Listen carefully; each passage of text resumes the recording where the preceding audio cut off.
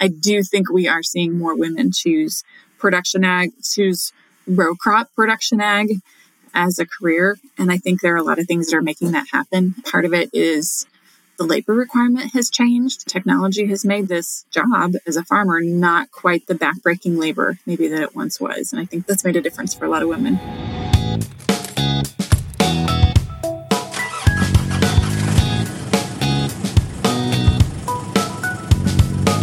Welcome to In the Driver's Seat, a podcast on managing financial risk in your grain operation, brought to you by ADM. Welcome, everyone, to another episode of In the Driver's Seat. Back with me today in the house is Shelby Schweitzer and Emily Lacina. We're excited to be back with you today and have a new podcast topic. Today, we're going to talk about women in agriculture. So let me start off by saying this. We have a special guest today. We'll introduce her in just a few minutes. Super interested to hear what she has to say. Some of you might know our guest. Her name is Holly Spangler. She is the editor of Prairie Farmer and the executive editor of Farm Progress. So Holly has covered ag for a long time, about 2 decades, began her career with Prairie Farmer before graduating from the University of Illinois in ag communications. Award-winning editor. I was just reading some of the stuff about Holly's accomplishments online. It's very impressive, and so we're glad to have her as a guest today. She brings meaningful production agriculture experience to the topics that she covers, including a variety of production management and issue-oriented stories. She recently wrote a series of stories about women in agriculture, including Women Farm Their Own Way and Female and Farming. So we can't wait to get to Holly and hear from her. She lives with her husband in Western Illinois. They raise corn, soybeans, cattle on 2,000 acres. Their operation includes 100 head of commercial cows in a cow-calf operation. So it's nice to have somebody who has their roots and is involved in farming. So as I mentioned, Shelby and Emily are back with me today. We are in the heart of the growing season. Big shocker. It's dry some places, it's wet some places, and everybody's trying to figure out what the size of this crop is going to be. But Shelby, you're in central Illinois. What's going on in your world? What do you see around your parts? So definitely was knee high by the 4th of July. I would say, it's been rainy here. It's been super wet. Good for the crops. So they're tasseling already. Some fields are. Things are going really well, though. And I have to tell you, I love how late it stays light out. When the sky is still lit up by 9-ish, that's a good day. I know you had some enormous rains, but I think the crop tolerated it as good as it could have. And on the flip side, we have Emily in Iowa, where it's a lot of things, but wet isn't one of them. Right, Emily? Right. Yep. Unfortunately, we've missed out on the good stuff, and it seems like we're getting a little bit of rain at this point. But the name of the game now is just, is it enough to get that crop filled out? So towards this part of the growing season, we start using up a lot more water, and I really don't know if we've got enough over in eastern Iowa to make that crop come out the way we want it to be. And in the meantime, the markets go up a lot and down a lot on an everyday basis. So it's been a little bit chaotic from a market perspective. I'll remind listeners, though, we'll probably look back on this and say, boy, I wish I would have sold more. Boy, that was a good market opportunity. Don't miss it. I know how super hard it is to make a decision, but try to put yourself in a spot where you can look back and say, that was great. I really want that kind of volatility and those kind of prices come back because I executed so well. So just encourage you to do that. But with that, we should get on with the show. Shelby, can you help set up where we're going with this podcast? Yeah, of course. You mentioned it earlier, but we have perhaps a bit more educational, loose agenda. We're going to talk to Holly and just get to know her a little bit and pick her brain a little bit. As the title of this podcast is Women in Ag, that's exactly what we're going to talk about. According to Emily Moon in her 2019 article, agriculture census data shows the U.S. has more female farmers than ever. She says that over the past 5 years, the number of male farmers has decreased, while, of course, the number of women here have increased. And so that number equates to about 36% of women farmers, which was actually a 12% increase from 2012. So to celebrate this topic, let's introduce you, Holly Spangler. Welcome. We're so excited to have you. Tell us a little bit more about yourself on the stuff that we didn't mention. You guys covered a lot, so I appreciate being part of this. But yeah, we are just over here in Western Illinois farming and raising our family, and I work here from home for a prairie farmer. Been here for a long time, 23-ish years, seeing very similar things, to what you're sharing in those women in ag numbers. I think we've seen some changes in different segments of agriculture over time. We've certainly seen more small farmers who are women. Part of what drove us to do the story that we did in June was just seeing more women show up in row crop operations. They said, this is the career I want to have. And not because they didn't have any other options, because this is what they chose. And they decided to come back and do that. That's awesome. And so we actually just worked with you too on another story here recently about mental health and how to just be a good human. And so we love working with you. You live and breathe all things ag. So from your perspective, who has influenced and inspired you and your family's operation? That's a good question. Any of us who are farmers, the biggest influence in our lives is often families that we farm with, right? For better, for worse, whatever it might be. They help determine some of that path and why we do some of the things the way we do. So, I grew up on a farm in Southern Illinois. My parents raised corn, soybeans, and beef cattle. And I met this guy in college. And, now here we are in Western Illinois raising corn, soybeans, and beef cattle. So two very different parts of the state, but a lot of similarities in what we're doing. And kids, right? You got 3 of them at home? And kids, yes. We officially have 3 teenagers in this house. I am so glad that's you and not me. Did it once, not doing it again. I tell you what, I really enjoy our teenagers. They're a lot of fun. The conversations are hilarious. It's a lot of fun to just see them becoming who they are, who they're meant to be. Our oldest is heading off to college here in 6 weeks or so, and it's just been a lot of fun. I'm sure with teenagers comes community events, and I'm sure you're very active in all sorts of ag-related community functions. So speaking of that, it seems like with female producers, we're very involved in community and family, and you've written about them over the years, but what are some other female producers that have had these big contributions that have really stuck with you? Yeah, my first thought on that is we're exhausted. There's a lot of activities and teenagers are into a lot of things, and we show cattle and participate in FFA and 4-H and church and all the other things around that you can find in a rural community. But I think of different women that I've covered over the years, different women that I've met over the years. This woman in Northern Illinois, her name is Linnea Kustra. She's a dairy farmer. She's well known for her advocacy efforts on behalf of agriculture. I got to know her years ago. She was the first female master farmer that we ever named, and just an incredible heart and soul for people, just in general, and especially for women in agriculture. Any day that Linnea calls me up just to chat is a good one. And if I happen to be in her neighborhood and get to sit down and talk for a while, it's just people like that you realize are investing so much in their communities and in the people around them. I think when our young people have all these dreams, right? When you're young, you want to go change the world and do all these things. And those are good dreams to have. But I think you do that just one person at a time, investing in the people around you and in the people that are in your path. Both sets of my grandparents farmed, and I think my grandma ran the farm and grandpa did what grandma said, is what I think. But she was never recognized as the decision maker or the leader on the farm. So part of this is just women are starting to be recognized as decision makers and leaders on the farm. Do you think that's true? Oh, yeah, absolutely. Absolutely. I actually wrote that in the column that went with that story, just that idea of my mother and my mother-in-law proudly claimed that title of farm wife. And I have such fondness for that, for that name, that really, let's talk about what they were doing. They were running tractors and keeping books and drying grain and helping make financial decisions and doing all that stuff, getting cows in and important work, but they were just known as a farm wife, and they didn't see it as just, they didn't use that word. I think that's something we apply these days. What we're seeing now are young women sort of claiming the title for what they do. I'm a farmer is what they would say.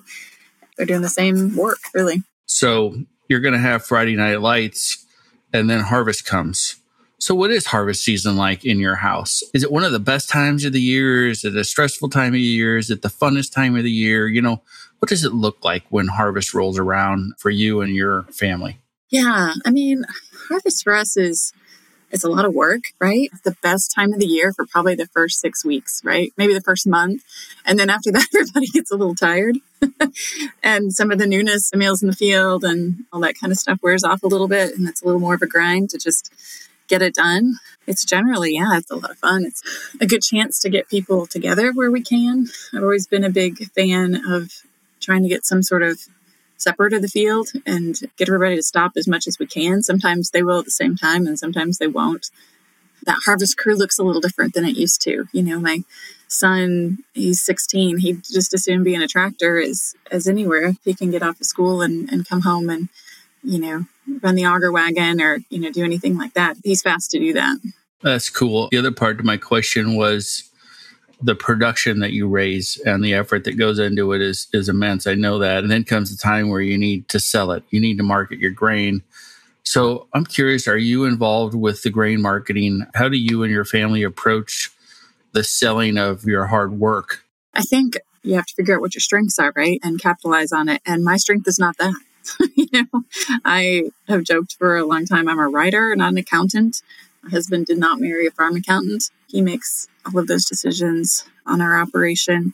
He's learned a ton over the years, even went back to school after he was out of college just to try and learn a little more about some of the risk management tools around selling grain, puts and calls and options and all that kind of stuff. His family, his parents ran a grain merchandising business for years. His mom was a grain merchandiser, and she still sells a lot of her crop too. So good points, Holly. When it comes to grain marketing, and you mentioned accounting, there's just a lot to keep track of. So one thing we want to make sure people know is that we're working on technology to help make that easier. GrainBridge is a great example where we're moving to that technology and that platform right now as an improvement to what we've offered in the past. So if you're looking for a way to keep track of prices, if you're looking for a way to keep track of all of the different transactions that you have going on, we really encourage you to pay some attention to GrainBridge. It's the choice we made that I think you'll get a lot of benefit out of. So we're going to go ahead and switch gears here a little bit. And so, Holly, you being a longtime ag writer and ag editor, you cover a lot of the industry news on a daily basis. So clearly you have a passion for it. We can feel it and it's quite obvious. So in particular, what stories do you enjoy covering the most? I love the people of agriculture. And I think anytime we can tell a story about a person and their experience and then relate that to the topic at hand, it makes whatever that topic is a lot more palatable and a lot more interesting to our readers.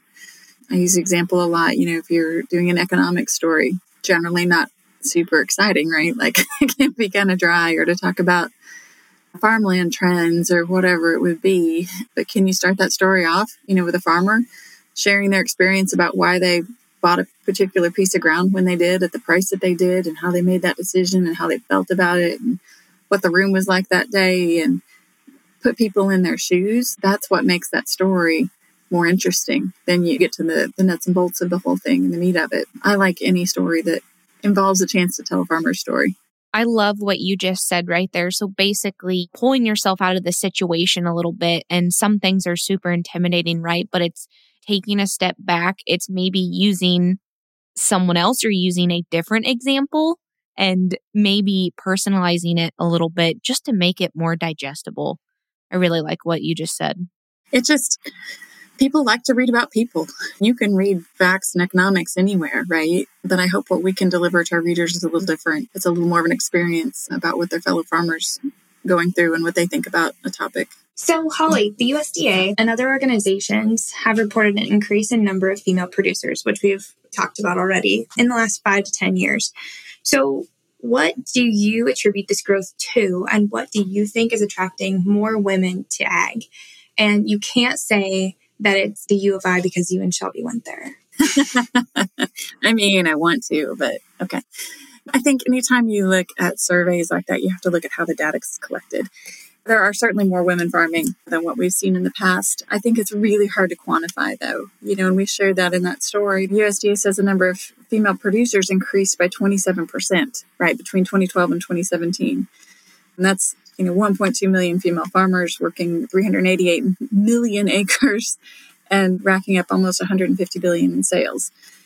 That's a lot. But I think we have to remember USDA revised its census questions for 2017 to kind of better capture that demographic, which kudos to them for doing that. And we're trying to get women who have maybe called themselves farm wives but not farmers in the past to admit, yes, you are in fact a farmer. So I think the data better reflects the number of women involved in agriculture and production agriculture. I don't know if we have a real sense of how much more, you know what I'm saying? How much that number has increased truly in the countryside. Definitely, Holly. I too have kind of noticed more females are taking on those roles for a couple of years. Like I read in a few of your articles, they're going outside the farm for a couple of years, learning those valuable skills in the ag industry, and then coming home and applying them. So it could depend on when you collect the census information, but either way, they're now valuable assets on the farm. Yeah, for sure, for sure. I love that story of Lydia Holste. I think it was her parents that told her and her sister, like, okay, you can come back and farm, but you need to go get a skill and bring it back. Yeah, I love that story because she still continues to fix things and provide help whether or not they need a service call or not. Yeah, exactly. Yeah, she went and got a degree from U of I and then went off to work for Case in their precision ag area. And her job, I think at that point, was doing a lot of troubleshooting, trying to get GPS receivers to work or whatever. That's her job on the farm now. She can chime in and get him to try something and save him a service call. So that's pretty cool to see too. Yes. And I have a very high respect for that job because that was my first job out of college as well. And it changes so much. And there are so many different pieces that you have to troubleshoot. So anyone who can successfully keep up with that once you're out of that job every day is very impressive. For sure. For sure. I do think we are seeing more women choose production ag, choose row crop production ag as a career. And I think there are a lot of things that are making that happen. Part of it is the labor requirement has changed. Technology has made that a little easier. We're not throwing bags of seed into 24 different row units like we were. It's a bulk fill system for many operations. That makes it a little easier. There's just a lot of technology that's changed that's made this job as a farmer not quite the backbreaking labor maybe that it once was. And I think that's made a difference for a lot of women.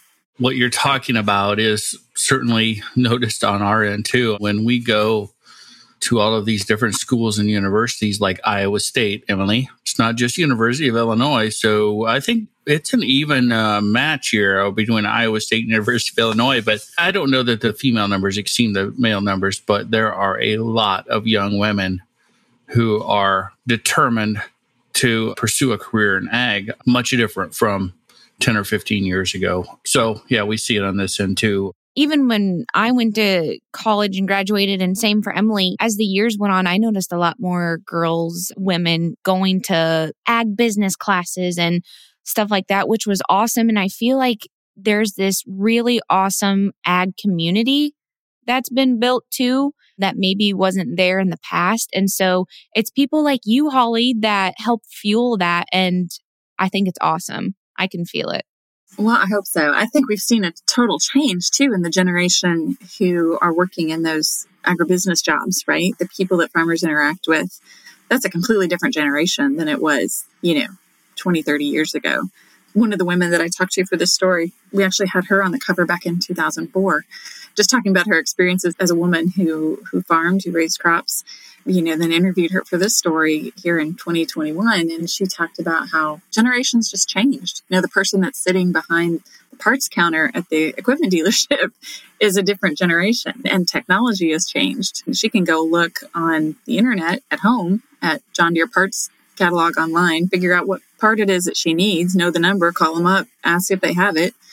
And there's not this back and forth of, well, are you sure that's the right part? Or, well, I can't let you look at the screen because, it's top secret. That's all changed in the last 20 and 30 years. And some of that's a change in generation and some of it's a change in gender.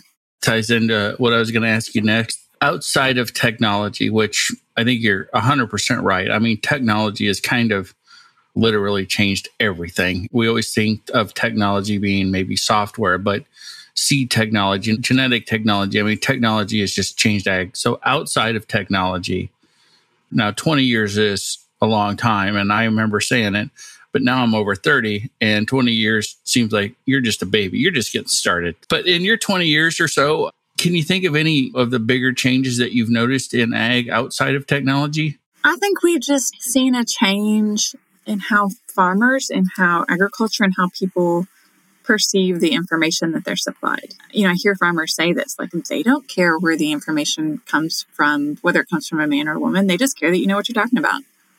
So if you're a woman in ag, know what you're talking about. Know your field, know your seed, know your chemistry, know whatever it is that you're working in. And I think it's pretty easy to become respected. I think farmers in general respect people who know what they're talking about and who can provide them with the information and the value they need.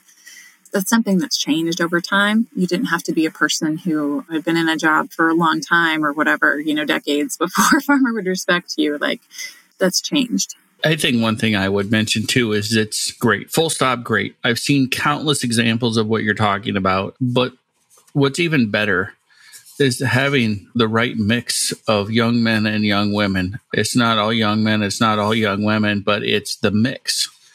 And everybody gets better when you have that kind of a thing going on. And whoever knows the most, whoever works the hardest, whoever does the best job, that's who's going to get the next big job. It's changed from the way it used to be. So it's fun for me to see that as well. Okay, so as we go to wrap up here, this podcast is for producers. Holly, do you have any last words of wisdom to share with our listeners who are focused right now on crop production as we start to walk into harvest here in only a few short months? What comes to mind is just that idea, like we struggle all season long, too much rain, not enough rain, too much drought, too cold, too wet, too hot, too dry, whatever it is. But I think we consider the amount of stress that goes into producing this crop. I think the important thing to remember is it's going to be okay. One way or the other, it's going to be okay. And we've talked about that in all the mental health stories we've written. It's just that idea, no matter what happens, like you as a farmer are more than your farm. You're a person who has value and who's loved in your household, in your community, whatever it is, and you're more than that crop that you're producing. Thanks for being on this podcast, but thanks for being an amazing advocate for agriculture, an amazing ag professional with an incredibly impressive resume. I'm sure you hate getting showered with these compliments as much as I probably would, but it is true. So you're a treasured ag professional who happens to be a woman, and we appreciate that very much as well. So it was great for me to meet you. I hope this isn't the last time we cross paths. I also want to thank you for promoting the piece on mental health that you recently did in your publication. It was genuine and heartfelt from our end on being a good human. So from ADM to you, thank you very much for helping us get the word out even more. Well, Doug, I appreciate that. That's awfully nice and probably the highest compliment I can get. So I appreciate that and appreciate working with your team on that story. They're doing good stuff, and I hope it pays off. Holly, I echo Doug's sentiment. It's so great for our listeners to hear your voice and perspective. And I know there's still probably many, many great things to come from you and all females in ag as we keep evolving. Well, thank you, Emily. I appreciate that. It's good to hear. And it was fun to spend some time with you guys and to just talk a little bit today. Thanks, everybody. All of the listeners out there, thank you for joining today. I hope you enjoyed the episode as much as I did. As always, we welcome your questions. We welcome your comments. We want to make sure this is entertaining and productive and encourage you to listen more. So to Doug's point, please give us feedback. Let us know what you think. And for more details about this episode and any other upcoming episodes, please go to admadvantage.com. Thank you all and stay safe. This has been In the Driver's Seat, brought to you by ADM. To learn more about managing financial risk in your grain operation, talk to your local ADM representative or go to admadvantage.com.